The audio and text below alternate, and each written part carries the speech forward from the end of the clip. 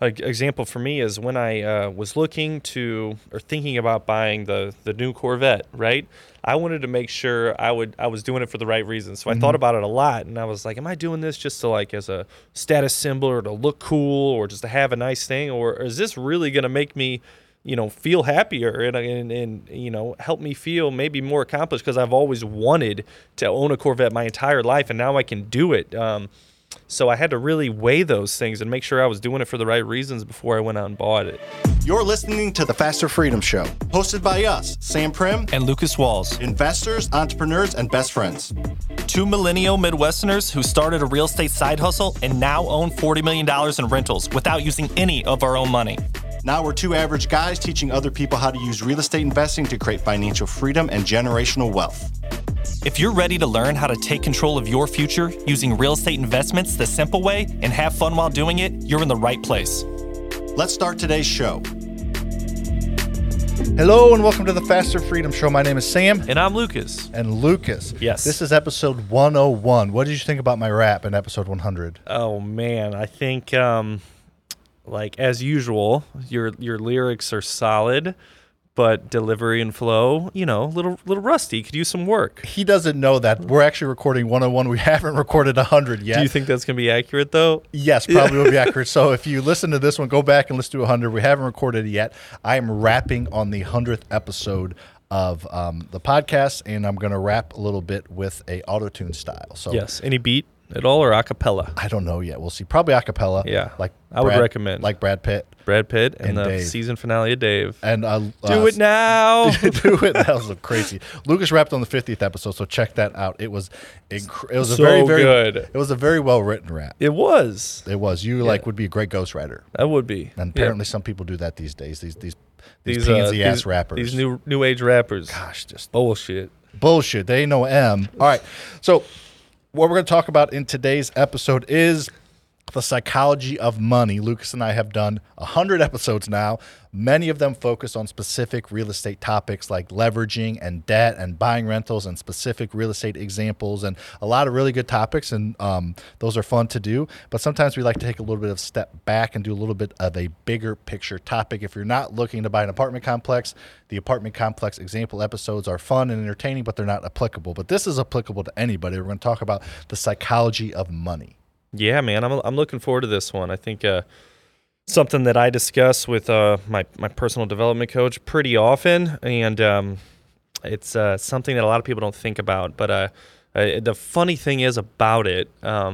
Are those Iron Man socks? They are, yeah. Nice. I got a whole set of I know. I saw your Marvel Captain America socks last week. Yeah, Drake got them for me, so I wear them, and I kind of like them. I was going to say, you're like, oh, Drake got, rolling your eyes like, actually, I love them. Yeah, I got the Hulk ones are a little wild because they're like green and purple, but these are a little more tame, but there's an Iron Man face on them. Yes, that's nothing wrong with that. Yeah. I was doing an interview yesterday with somebody, and they're like, what do you like? Do you like shows? And I was like, I don't really have time for a ton. Dave, and I like Marvel. Yeah, so that was my two things. Batman and Spider-Man. Yes, that's what I like as a 35-year-old man. Okay, go. Every time another side note, every time I tell my dad I watch like a superhero movie, he looks at me like he's like, "What's wrong with you?" Well, he would never even try to watch one of the Marvels. Well, he's missing out then. I agree. I tried to tell him that. I was like, "Hey, I went to saw Spider-Man." He's like, "What?" The target audience for Marvel is not like 15 to 20-year-olds.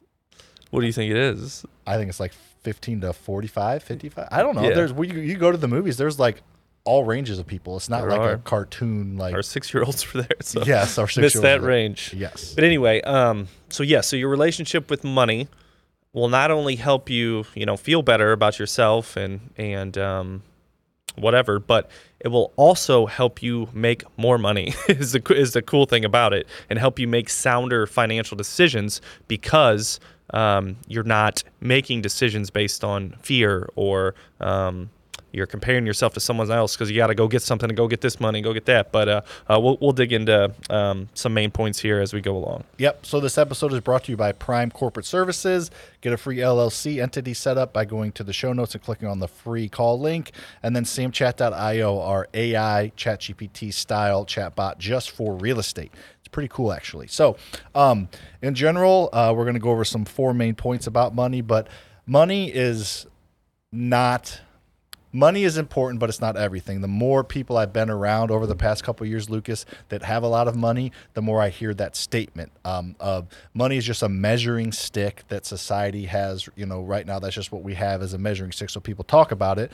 But I think I've talked to 2, maybe 3 billionaires, and both of them said the exact same thing. They're like, you don't pursue money. If you pursue money, you'll make a chunk of it and you'll be rich. But if you pursue solutions, if you pursue helping people, then you'll make more money than you know what to do with. So just reordering that, I think people that like chase money and materialistic sometimes make it and do well. But those that's like chase something beyond that, and it sounds corny, but they're billionaires, so they have a lot of money. They're like, I chase solution, I chased helping people, and you can monetize that. Yeah, I think it is kind of backwards, but I think a large percentage, if not 100% of people, that's almost the way it has to be in a way, and that's the way it had to be for me. Like, when we got into real estate, we were definitely chasing money, right?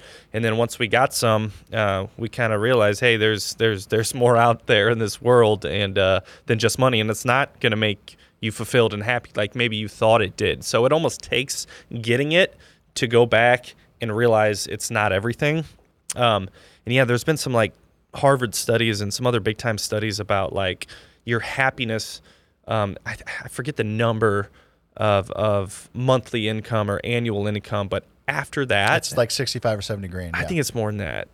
Last one I saw was like it was like 72, I think, or something. It was like 10 grand a month or something. Maybe like that. What I saw wasn't in this. It was what I saw was, and it could have been a few years ago. That was before inflation. I'm sure there's different studies, but what I saw, I remember it was less than 100 grand a year. So I was like, damn. Cool. Well, whatever that number is, it's not several $100,000. Yeah, it's not $1 million a year. It's not $300,000 a year. It's probably not even $200,000 a year. But your money does make things easier. For sure, and it has for me and my family, and I know you and yours. So laundry service, pick up my laundry, fold it. Let's go.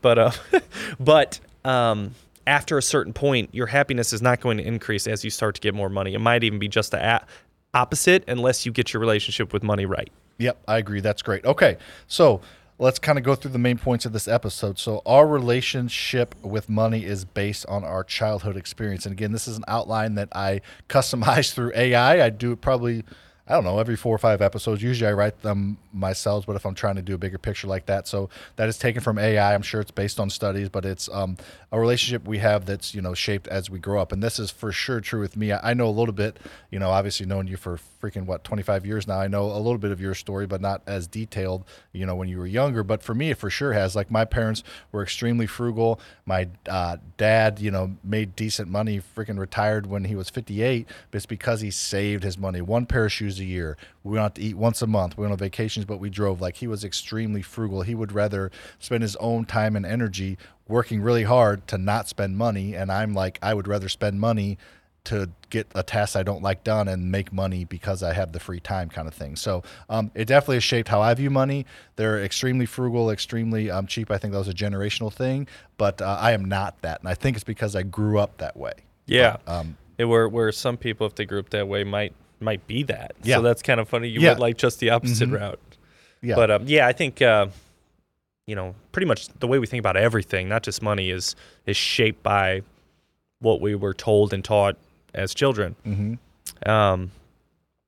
So some good, some bad along the way, right? Some people have more bad than good. Some people have a lot more good than bad. But getting to a point in your life where you can look at these things, including money, and start to formulate your own beliefs and realize that maybe your parents didn't know everything. Like they were. That's a good point. Yeah. But there's something that was probably awesome. So eat the fruit, spit out the seeds, right? Oh, but again, gotta do it. Gotta do it. So yeah, that's what I got. Okay. No specific examples for me though. Yep. So so I think just in general, your childhood formative years are important.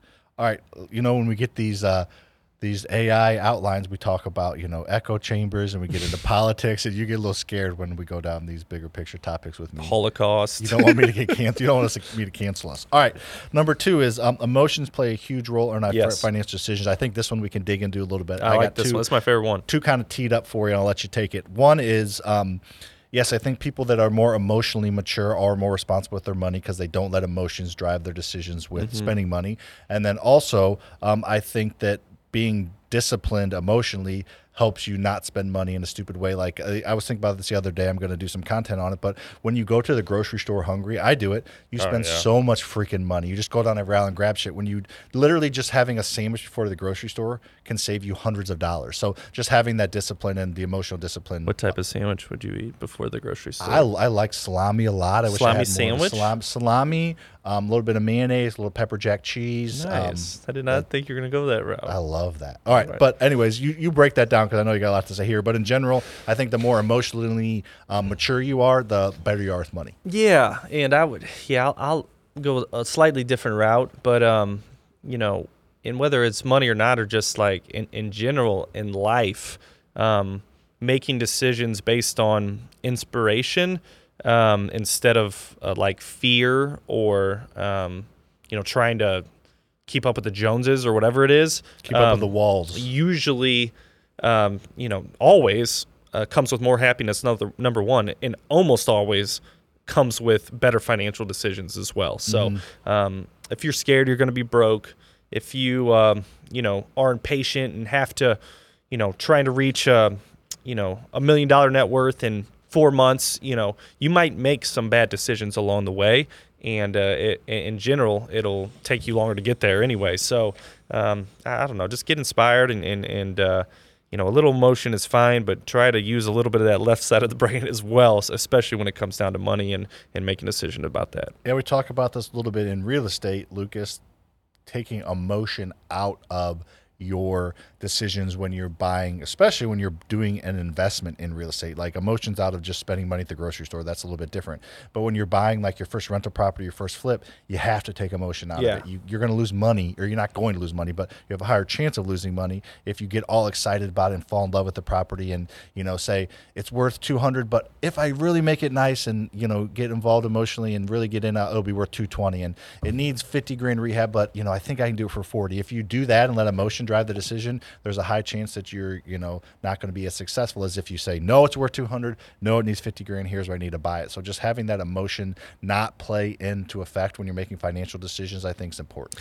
Yeah, or at least know how to balance it with the logical side. You know, you should be excited about buying your first rental property, but don't bend the numbers just to get it. And being excited is okay, but don't let that be the decision. Exactly. And because if you're not excited and you're like, oh, I don't like this property, this isn't gonna make me happy, this isn't gonna get me closer to, you know, whatever you want to be, but the numbers kind of look like they work. Like I see both sides of it too. So I think you have to be inspired by it, and the numbers have to work. I think you need a little bit of both. For sure. And I agree. Let that inspire drive you to break down more deals, look at it. But, you know, before you sign the freaking contract, make sure the numbers make sense. For sure. All right, number 3 kind of goes along with number 2 a little bit, but our spending habits can be driven from unconscious bias, which means like you sometimes buy something unconsciously just because it makes you feel good. That's kind of this is where people get into, you know, when they're depressed, they shop, or, you know, when they're depressed, they eat ice cream kind of thing. You're just trying to make yourself feel good by spending money. And that's, I don't think ever really probably works out that well. No. And sometimes you have to do it to understand that. Yeah. So, so when, an example for me is when I was looking to or thinking about buying the new Corvette, right? I wanted to make sure I was doing it for the right reasons. So I thought about it a lot, and I was like, am I doing this just to like as a status symbol or to look cool or just to have a nice thing, or is this really going to make me, you know, feel happier and you know, help me feel maybe more accomplished, because I've always wanted to own a Corvette my entire life, and now I can do it. So I had to really weigh those things and make sure I was doing it for the right reasons before I went out and bought it. And did you? Yeah, I think so. I think I did it for the right. I enjoy driving that car. It makes me happy. And you enjoy like having other people drive it. Like you could drive. I've driven it a couple of times, and you were in Florida. Buddy Danny's in town. I'm like, Danny was like, hey, you made his freaking month, but I was like, we go drive it. You just open up your garage, and so I think you get enjoyment out of other people driving. For sure, cool. absolutely, for sure. All right. I think you hit that one well. I'll move on to number 4. So number 4, our mindset is essential for long-term financial success. So we can get into mindset a lot, and mindset has to do with emotion. I have, I'm finishing up the book now. I have a chapter 2 is on mindset and chapter 3 is on attitude determines your altitude, which I like that title, but of the chapter. But it's they kind of play together, and I think having a strong mindset is good for long-term financial success. I think somebody that is materialistic in 1 through 3, we just mentioned, they're not super strong and they let emotion drive the decision. They can hit a crypto stock. They can buy, Bitcoin low or buy Dogecoin or whatever, Shiba Inu, whatever that shit is, and make a good short-term win. But for the long-term financial success, I think you need that discipline. I just put out a tweet, and we got it from CG, which we talked about last episode, but it's about, having the long-term mindset. It was, making money is a skill set, keeping it as a discipline, but I added growing it as a passion. So I think you got to have that as the long-term. I like it. growing as a passion. It's a good way to end it. Me too, yeah. Would you dig into that one a little bit? Yeah, walls, I will. Yeah, balls. So financial mindset. So, a lot of people these days, I feel like, or maybe forever, wanted that get rich quick thing.